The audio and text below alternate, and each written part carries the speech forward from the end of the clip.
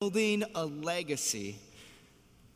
And today's topic is maybe a little awkward at first and maybe catches you off guard because we're going to talk about building a legacy around suffering and struggle. And when you first think about building a legacy, those aren't two words that usually get joined to legacy.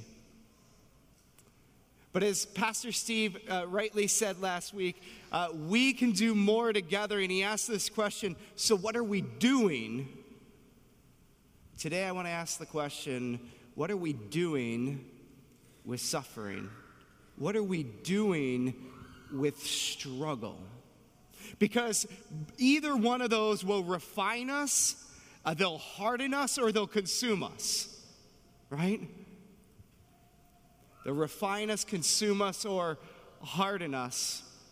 And so coming back from our trip last week to Guatemala, there's a picture that certainly has been painted that is real for those of us who just came back. And thank you for praying for us and for supporting us in going.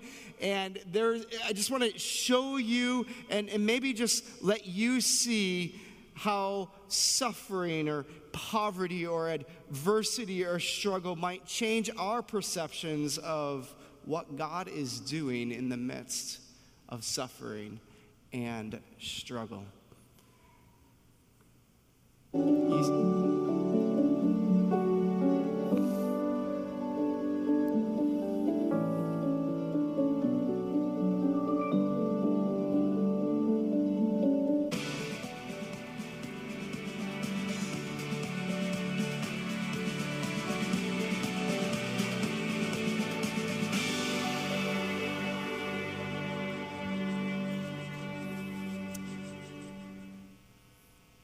What you see there are wheelchairs and people. What I see there are wheelchairs and people who've been traveling since midnight.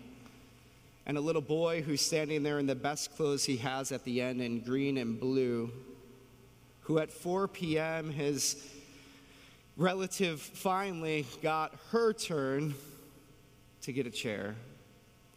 And this 9-year-old boy had been up since midnight. I saw him eat once. He didn't make one peep. He had no toys to play with. And he got along just fine. He actually got along really good. Like he was having fun. He was playing. He was finding his own activities. At 4 o'clock, he sees Sylvia, who's one of the workers, who herself is now giving back after having polio as a young child, working through depression, and now gets to serve back in her community. And he's standing there and he's looking and like, well, hey, let's jump right on in, buddy. Here, let's do something. You've been waiting a really long time. About time you get to do something. What we see is adversity and struggle in our own kids or maybe in our own lives is certainly shaped by our experiences, right?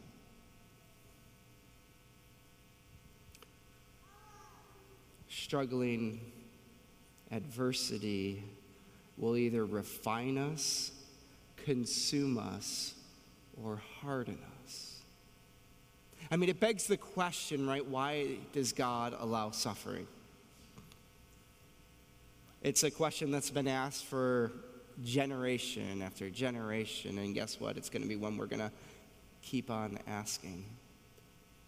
And so today what I want us to do is to dive into this topic around building a legacy around adversity. And so I want you to just take a quick listen to Tim Keller, this is actually a trailer to a book that's referenced on the very bottom of your bulletin. But he starts to really get to the point of what it means for us as Christians to walk in this walk of suffering and struggle. There's nothing more important than to be equipped to face evil and suffering because it is absolutely coming. It is inevitable. Even if you've lived a fairly trouble-free life up to now, that cannot last. That's one of the teachings of the Bible. That's also certainly common sense. Modern secular culture says this life is all there is. There's no afterlife. There's no soul. And all happiness has to be found right here. And so the meaning of life is to be happy. Well, if that's the meaning of life, then suffering destroys your meaning in life. The Bible teaches us many, many things about the nature of suffering, where it comes from, the meaning of it, how to face it. It gives us a hope for the future. And so it gives us all this teaching. And yet, it's very possible to have that all in your head. I know somebody once who did a PhD dissertation on evil and suffering in the book of Job, but when bad things happened to him, he realized he didn't know how to actually use that teaching in his life. You need to be equipped to not just know in your head what the Bible teaches about evil and suffering, but know how to use it in the life so that suffering is completely defeated. Jesus Christ gives you the resources, and faith in Jesus Christ gives you the resources to face suffering so that instead of withering you or shrinking you or crushing you, it will actually enhance you and deepen you and grow you. Instead of withering you, it can grow you. It's one thing to have it in your head. It's not one thing to be competent about it. It's another thing to be proficient in it. And some of you know that very well, and some of you do that very well. And on a day that we remember those who've gone before us and how they suffered, they leave a legacy and a testimony of God's working in their lives. We'll never get an answer on this side of heaven to why God allows suffering, one that's perfect and completely that satisfies us, right? But when we get into his presence, he will give us that understanding, I'm sure and certain. I wonder if he's even going to have to speak a word or if he's just going to reveal it to us and we're just going to see it and understand it and glory in it. And on this side of earth, we're going to be dissatisfied, but building a legacy through suffering, we can start to learn and become competent and proficient in what God's trying to do for us. And so today what I want to do is just walk through 3 of those things of what God's doing in the midst of adversity. And the first one is this, that God uses suffering for us.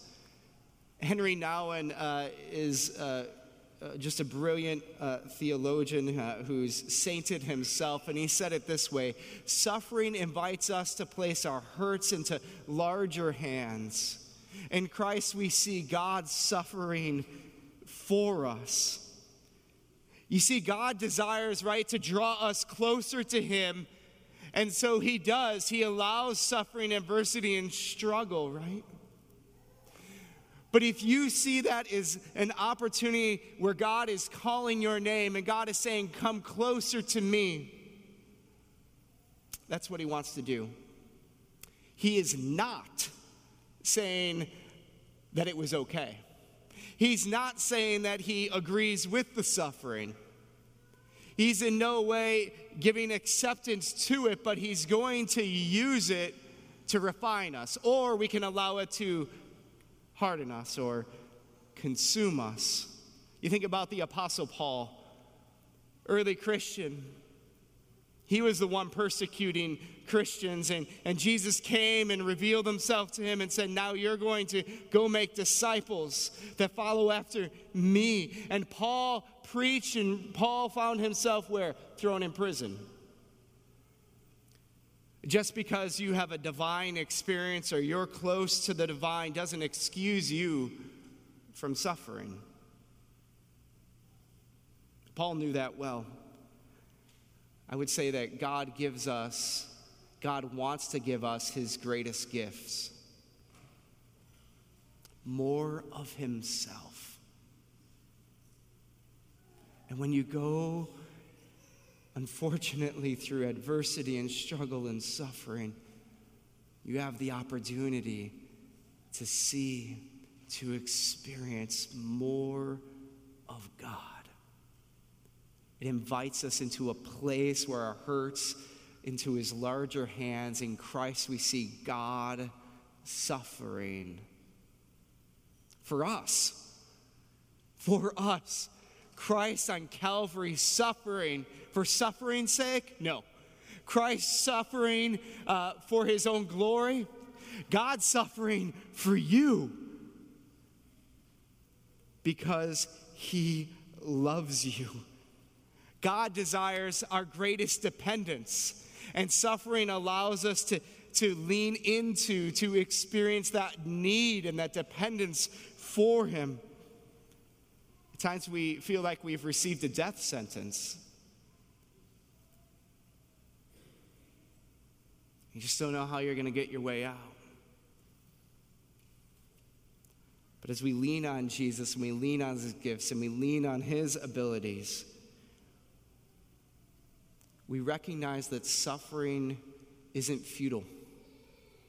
It isn't futile. It isn't pointless. Suffering produces.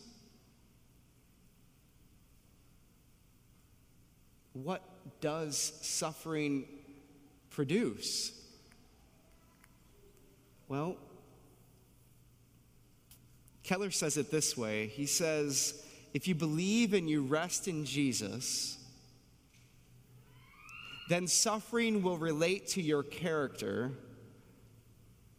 as fire relates to gold. It's exactly what Scripture says. Here's Romans chapter 5. You see it printed before you. So what does suffering produce? Endurance, character, and hope. We can rejoice when we run into problems and trials, for we know that they help us develop endurance. And endurance develops strength of character. And character strengthens our confident hope of salvation. And this hope will not lead to disappointment, for we know how dearly God loves us because he has given us the Holy Spirit to fill our hearts with his love.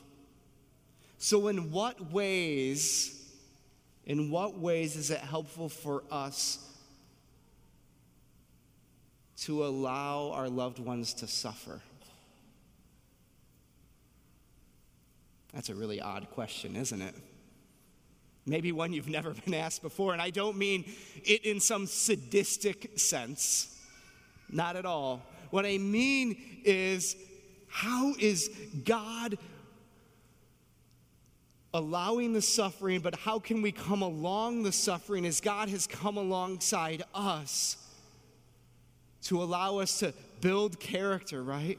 To build hope, to have a greater endurance. Because it can either refine us, consume or harden us. As Keller said, it's important to be equipped to face evil and suffering because guess what? They're inevitable. It's going to happen. So are we going to become competent but also proficient? That is, be able to use it for a greater good. So that's one thought, that God uses suffering for us to grow our character. Which leads to the next point, that God uses suffering for the community. For the community. For one another. Romans chapter 12 says it this way: bless those who persecute you. Bless and do not curse. Rejoice with those who rejoice. Mourn with those who mourn.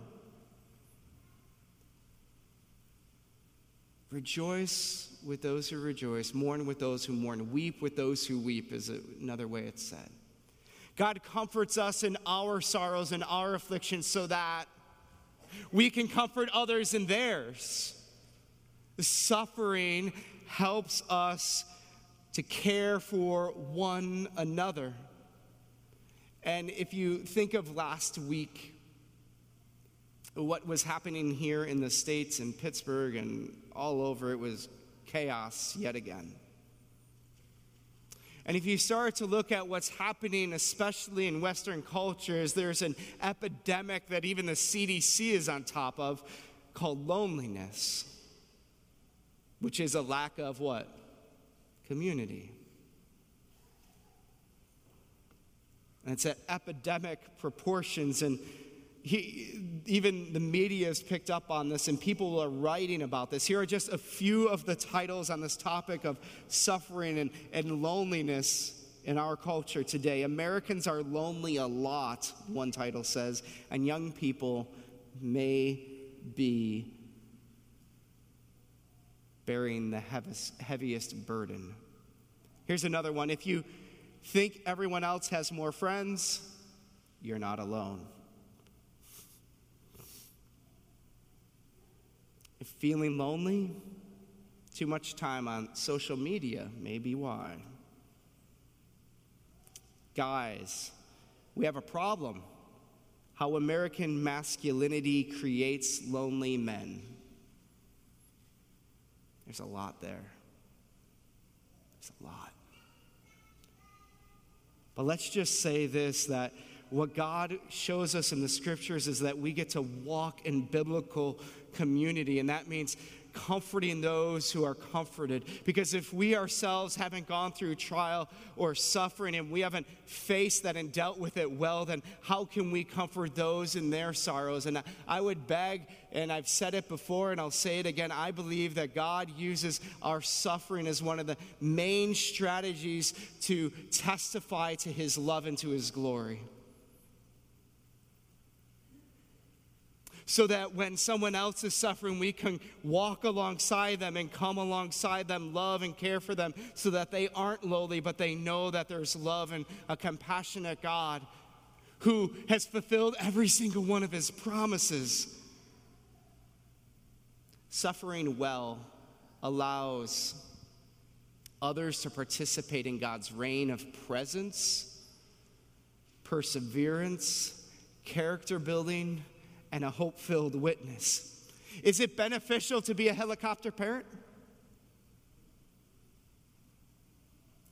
Is it beneficial to bail one another out of trouble all the time? Is it helpful to wander away or distance ourselves from people who are struggling? Is it beneficial to buy into the lie that I'm all alone? Or is it beneficial to lean in and beneficial to learn and beneficial to increase our capacity for adversity as a means to love other people, as a means to be not loved more by God, but to see how much more God loves us, right? He loves you just the same. It's just as you peel that away and you're open to it more, you see how much deeper that love is. As an opportunity to share and love other people as Jesus has so loved us. Or to put it in our language, right? Suffering is inevitable, so we don't want to wither or shrink, but we want to deepen and enhance our celebration of who God is and who he is for us. We want to deepen and cultivate relationships with one another so that we can see more of how God's drawing us to himself. Or we want to connect more and more with people who are disconnected with Jesus so that they can experience the love that we've experienced in Christ. Which leads to this third question. But I ask you this question first. In what ways is it helpful to allow suffering for you and your loved ones? Again, we live in a Western culture that tries to medicate and tries to push away and tries to distance ourselves from suffering. Yeah? We do everything we can to get away from it. And what I'm trying to lay out here is if we read the scriptures, we see that God comes into suffering.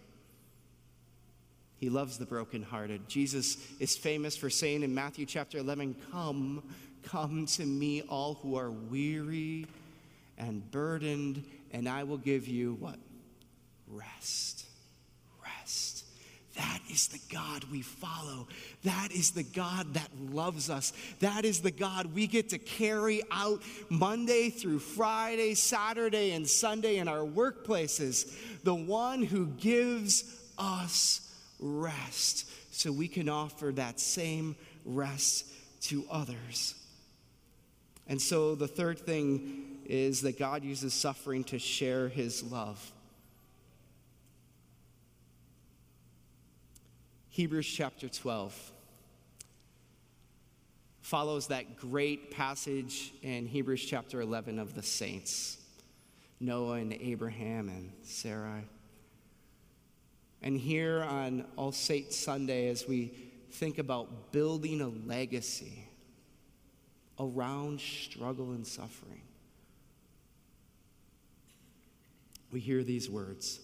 Therefore, since we are surrounded by so great a cloud of witnesses, let us lay aside every weight and sin which clings so closely. Let us run with endurance the race that's set before us, looking to Jesus, the founder and the perfecter of our faith, who for the joy was set before him endured the cross. For his what? For his joy. His joy. For joy he went into suffering. He found it joyful to put himself there, despising the shame, and is seated at the right hand of the throne. I love this quote. You see it in the bulletin, that suffering. Can you go to the next slide? This isn't working. Thanks. Henry Nouwen said this: in Christ we see God suffering for humanity and calling believers to share in God's suffering love for a hurting world. Let me read that again. In Christ we see God suffering for humanity and calling believers of Jesus to share in God's suffering love for a hurting world. Welcome to John 3:16. The small and even overpowering pains of our lives are intimately connected with the greater pains of Christ. Our daily sorrows are anchored in a greater sorrow and therefore a larger hope. So in what ways can we allow suffering in our lives and our loved ones? Helicopter parenting, not a good idea. Grandma and grandpa always coming in to bail a little grandchild or grandson out. I don't know. Are we building endurance? Are we building character? Are we just trying to release the difficulty or the limited capacity we have for our adversity? I would say that God's calling us to become far more comfortable with adversity, or maybe who wants to be comfortable with it? All right, I don't want to be comfortable with it either. But at least to have a greater capacity for it so that we can see more of how much God loves us. See how much God has given to us and brothers and sisters to walk alongside us and to remind us of the loving presence of our God, and to use it as an opportunity to share God's love. If I was to ask you, tell me about someone who's made the greatest impact on your life spiritually and why, I'd imagine a lot of those stories have some element of adversity in it. Because it's in the midst of adversity, struggling, or suffering that we see growth. Not just in physical nature, right? Building muscles and all of that, but even spiritually. And I'll leave you with this picture of a gentleman that we met last week. We were so overwhelmingly blessed by them. He was about 80 years old. He was in a wheelchair. He had diabetes, lost one of his legs, one leg amputation. His daughter locked him in a room, locked the door, and left him. Stole 20,000 casals of his. Somehow stole his house.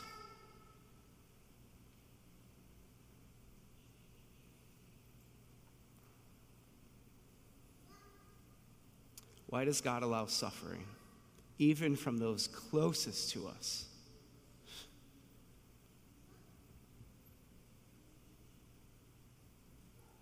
building a legacy through suffering. It's not the first way or maybe the primary way or the way we choose to want to build a legacy, but it's actually a very powerful way to do more together.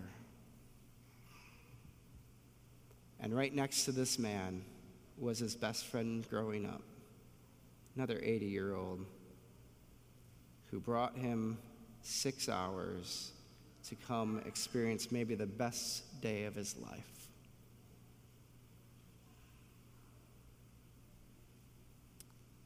May Jesus increase our capacity so that we can love those closest to us and those that Jesus comes in our paths. May he get all the glory, all the honor, and the praise. Amen. Let's pray. Father God, you are so good to us. And as we long for that day when our labors may rest, until that day, may you make our days worthy of honor and glory for you. May we die to ourselves, but may you use us for your eternal sake. In the name of Jesus we pray, and all God's people said, amen. Let's rise and